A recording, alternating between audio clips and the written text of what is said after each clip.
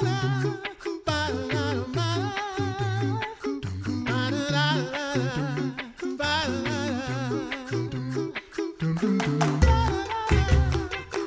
listening to The Coffee Hour. I'm Eddie Bates. Sarah's away today. We're going to take a look at a wonderful article in the September issue of the Lutheran Witness. Thanks to Concordia University, Wisconsin for supporting The Coffee Hour. Find out more about Concordia University, Wisconsin at cuw.edu. Live uncommon.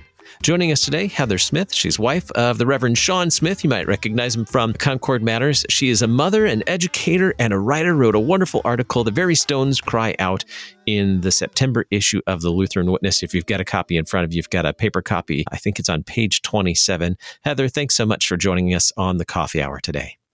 Thank you for having me. Always a privilege to get to talk with you. And usually we get to talk about something you've written because you do such a wonderful job of weaving together usually something pertaining to history. And this one, you've done a fantastic job of connecting us to something historical, that things that, well, in a sense, that really withstand the test of time. And we're going to talk about your close proximity to the cemetery, the living there on site at the parsonage, and what life is like. So share with us, your husband serves a dual parish there in Southern Illinois, and you get to live in a parsonage, which I think, is it over 100 years old? Is that right? It is. Yes, it was built originally in 1918, so it's 103 now. Yeah. Wow. So what is parsonage life like in Southern Illinois? Oh, well, one of the things I do love is that fact that we have over 100 years of history just in the walls of our house. It's someplace, I suppose, that stereotypical, it's quiet country life. We got beautiful cornfields or soy fields or whatever they happen to be this year all around us. And we got the parish hall and one of the churches and the church graveyard right nearby. The house is big, got a whole bunch of bedrooms. You can imagine and I often do imagine all the pastors' families who have lived there before, and the children that have filled that house, and the things they have gone on. In fact, recently we had the privilege of having some children of our previous pastor come back and visit, and we got to show them the parsonage. And they were telling us stories about, oh yeah, I remembered Mom always sat at this end of the dinner table because the floor kind of slopes slightly, and so she'd catch anything that started rolling down the table and those sorts of things. It's wonderful that we can be near the church so that you can literally walk to church, and also have beautiful area of nature around as well. And then, as I said, also that combination of the history that's there that I do think about a lot. What have the people who've come before us left here in the physical surroundings that we have and that we get to live with every day? Mm-hmm. Mm-hmm.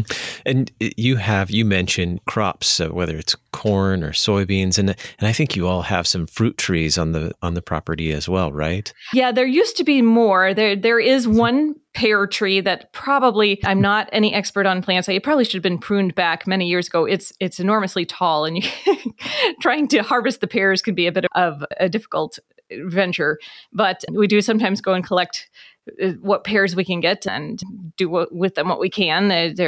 They also show a bit of age sometimes, but yeah, and there are actually other trees too. It's interesting to see that aspect, that there are some beautiful old trees, and I think of how they were planted and must have grown over the years, and then some that have had to be cut down since we've been here, but then some other new saplings have been planted. And so you see, even in those aspects of the natural world, that the way that the church works, how we have things growing, old, dying, but also new ones coming to be part of the whole landscape of where we are. Yeah, you have right there in this little community of the parsonage and the church building and all that, you have also these signs of life and signs of death. We were talking about all the plants and things that are growing, but also a cemetery and tombstones there as well. What have you learned from residing in such close proximity to a church cemetery? Oh, more than I can even summarize. It's right next to between the parsonage and the cemetery is parking lot, which you wouldn't is not, perhaps seems like a place for reflection, but often I have small children and I'll take them out, one of them in the stroller, and just walk laps around the parking lot to get us a little exercise. And while I'm there, I'm seeing the graveyard, and then we sometimes will even take walks in the graveyard as well.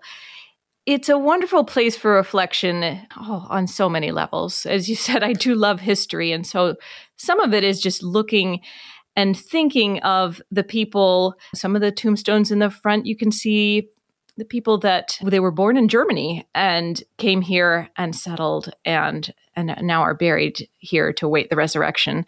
You see graves of people that we have known in our time here and think of them as well. But something else that I've really incorporated as part of my life these days with young children, not a lot of time for study and reading always, but I have found it's a good time for working on solidifying my memorization of the catechism and some other things. And boy, when you combine you walking around and reciting the catechism and looking at those tombstones, it just brings to life certain things. You're confessing in the third article of the Creed about, I believe, in the resurrection of the body. And at the last day, he will raise me and all the dead. And I see it right there. And I can just imagine, what will this be like when Christ returns and he raises all these dead to be with him? And it's an amazing reflection on that. Or you see there are the tombs of young children, and you think about that those children were buried there in the sure hope of their baptism, that they have been made one with Christ, that he has given them eternal life through baptism. And so they too are with him. Those sorts of things just come alive for me. Even just thinking about how we are one communion, one body in Christ. It's really struck me recently that the introduction to the Lord's Prayer, Our Father who art in heaven, in Luther's hymn on that, he makes the point that this is inviting us to pray as one family, to be in unity with our Christian brothers and sisters. And that's important, very much important in the life of the church, but it's also important for us to remember that those who are lying there in the cemetery, well, they are one with us as well. And when we pray, Our Father, that's their Father, our Father, the Father of all the people in the pew with me. We are the one family of Christ.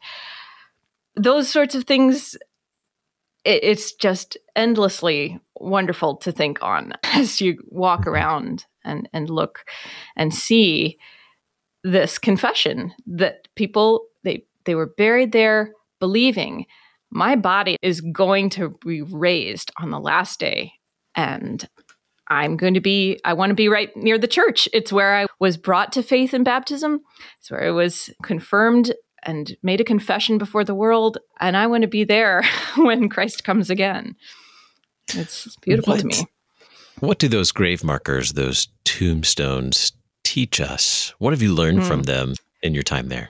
Yeah. So it is interesting to me. And I wish I read more German because I'm sure I could learn some more things, but you can make out some of the things. So when I have looked at some of the German tombstones, one of the things that struck me was there's a phrase on there, and my German pronunciation may not be correct, but Christus ist mein Leben, sterben ist mein Geben. It translates roughly, Christ is my life, death or is my gain. And there's a reference to the verse from Philippians. There's also a hymn in our hymnal that is based on that phrase that was a German hymn, much beloved. And in fact, there's a Bach chorale on it and so forth. And that is, it's I would say by far, that's the most common phrase that you find on the tombstones in our little graveyard. And it struck me, what a fantastic confession that is. As St. Paul expands on that idea in his epistle, I win either way. It's a win-win situation. If I'm living, Christ is my life. And when I die, well, that's even better. I am with Christ. That's been a beautiful insight. It's interesting to me to see, too, some of the tombstones have a lot of writing on them. And again, some of it's in German, and I can't get all the nuances of it. But, some describe where people were born and when they were married, and how some even have a baptism date or other things like that on there. It's interesting to see the ones that start to stand out, that have something that isn't as common on others, and what people were choosing to confess with that. I think there's some that strike me as being very intentional in wanting to confess something about the importance of baptism, or about the importance of family, of marriage. I have found it an interesting insight that way back, many of the German tombstones, will have in big letters, Mutter or Vater, mother or father, that is something where those who are burying those people, they know that's not a heavenly vocation, but on earth, that was their vocation as mother or father. And that is something that we can continue to fulfill the fourth commandment by honoring them as mother and father, even in death. And that tradition is also evident on many of the more modern English tombstones. I found it interesting that as you get to roughly the middle of the 20th century or so, you start to see tombstones that will include the marriage date for a couple, if they have a joint tombstone. Many of the older tombstones, people were just buried. You're the next in line. You don't necessarily get buried next to your spouse even. So you might honor the estate of marriage in that way. Many of the later 20th century ones also will include the names of all the couple's children, which is, I think, also an effort to fulfill the fourth commandment and show that honor to mothers and fathers. To me, maybe being the history buff that I am, I kind of like the idea of just saying mother or father. That's who you were, because all your children, well, they will have their own tombstones someday too. And we'll all get our own resurrection at the end. Boy, yeah, just seeing all the things that have happened through history, different types of art on the tombstones is interesting too. A lot of the older ones have interesting symbology of, clasping hands, like as though they're greeting someone in heaven maybe, or that they're holding on to the hand of Christ in death, or a crown to symbolize the crown of life. More modern ones tend to have some symbol, a cross, perhaps, that shows their faith, maybe something that reminds people of something that the person loved in life. The certain type of flowers engraved on there, or music notes, or one of the modern ones here has a tractor on it, a man who was a farmer, and that was an important part of his vocation. Interesting to me to see all those things, and I think I will continue to learn as I continue to explore and just meditate on the things there as well.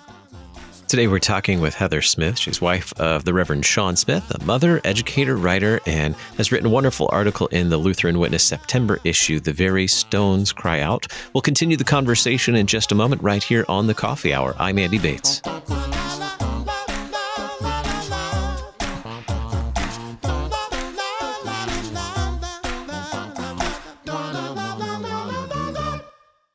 You're a miracle. You know that, right? A living, breathing, one-of-a-kind miracle.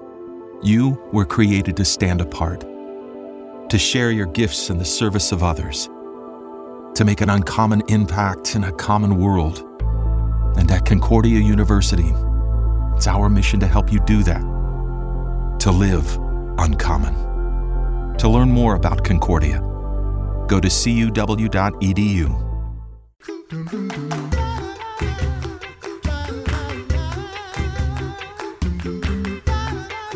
Welcome back to the Coffee Hour. I'm Andy Bates. Sarah's away today, and we are in the Lutheran Witness September issue talking with Heather Smith. She's the author of The Very Stones Cry Out. If you have a copy handy, it's around page 27 in the September issue of the Lutheran Witness, taking a look at this treasure that we have in the church graveyard or cemetery, and so many things that we can learn from that as well. Heather, you've shared so much that you've learned just about history and how just from the markings on the tombstones or the grave markers. How has life in the parsonage with that graveyard so close to you afforded you teachable moments with your children? You mentioned having young children earlier. Yeah. Do you find that there are opportunities to teach something with your children so close to the church graveyard? Certainly. And my children are quite young yet. I feel certain that we will have more opportunities as they get older. But living so close, we are able, by and large, to attend any funerals that happen at the church here. And so the day before, we also get the fun, if you're a 2.5-year-old boy, of seeing the digger come to excavate the grave plot. And so I tend to make sure we can get outside to watch the big equipment coming to work on preparing the grave. But then when we're able to attend the funeral, or perhaps just the graveside service, depending on how much our attention span can handle, you can just begin with simple words. I just tell my son, who's just 2.5, see, you heard Daddy say these words, and we prayed, and now we're leaving the body of our friend here. And when Jesus comes again, it will be raised, and we will all be together with him. Does he understand all of that? Not yet. But if I can just start saying these things now, it's a reminder to me of the truth, and it teaches him as well. As he gets older, I know that there'll be more opportunities for those kind of conversations. And even I think about one of the interesting traditions that the congregation here has is on the Saturday, Holy Saturday before Easter, the Sunday school children get together for some preparations for Easter, and then they have an Easter egg hunt in the graveyard. And you see these little children running all around the tombstones and collecting colored eggs. And it's a little disconcerting the first time you see it. But my husband loves to talk about this, how this is exactly what the Christian faith is about. Our little children, they can run around death and not be afraid, because this is not the end for us. And so that's something too, where there's a teaching moment where you can actually say that. Look, this is not scary. This is where our faith carries us through to eternal life. Which brings me to another question, and I think you've already started to answer it. Death seems like such a sad topic, yet we have this whole issue, the September issue, devoted to this topic of death. And why did you accept the invitation to write about death, and in this case, the church graveyard? Why write about death? Well, I suppose that it really is my time spent near the graveyard that has given me insight into this. I didn't actually accept an invitation. I'd been thinking about this topic for a while, and I asked Reverend Askins, I said, do you need another article? Because I've got one in mind. And I will say that it is,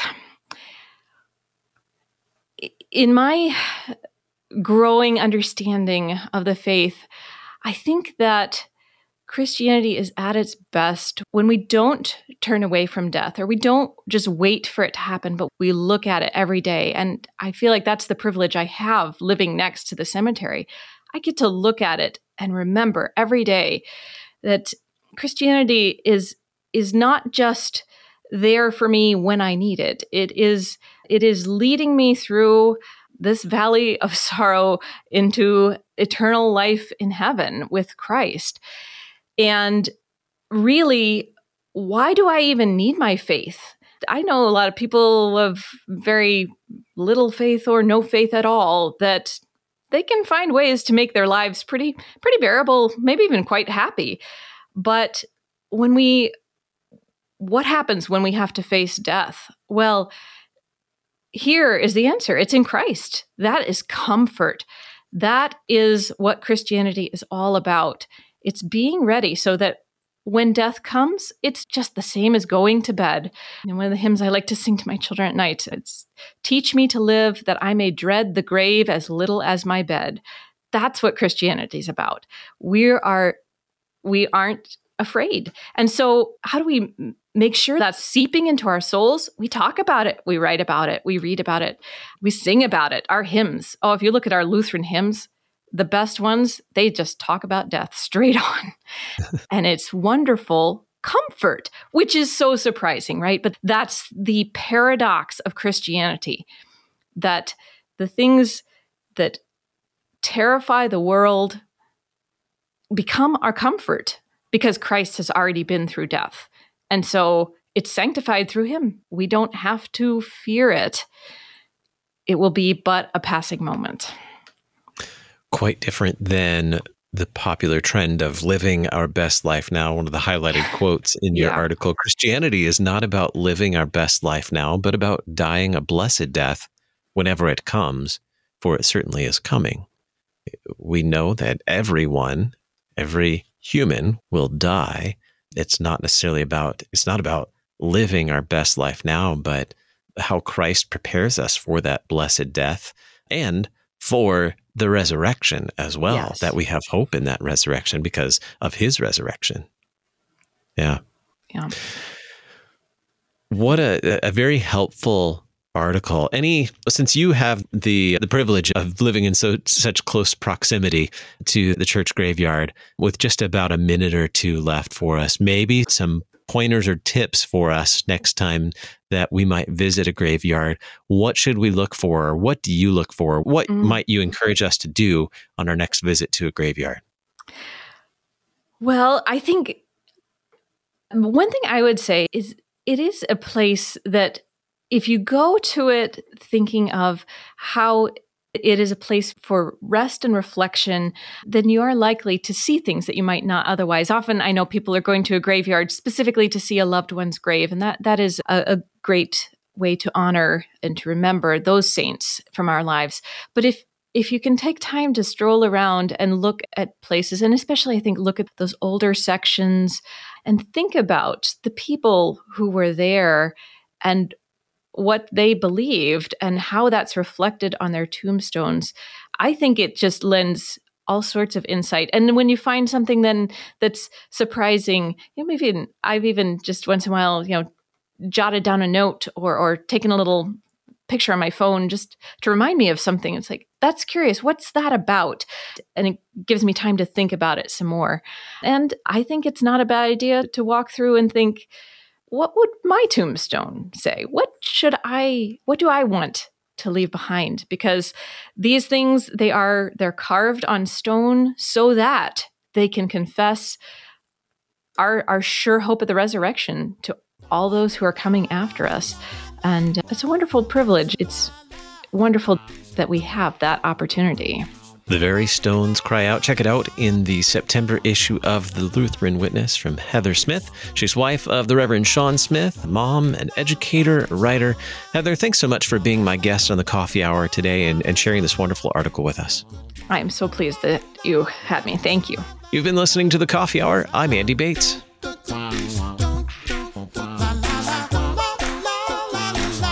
The Coffee Hour with Andy and Sarah is a production of KFUO. To support the Coffee Hour and KFUO Radio, visit KFUO.org. You can also text KFUO to 41444 or send an email to gifts@KFUO.org. And you can call us at 800-844-0524. KFUO. Christ for you, anytime, anywhere.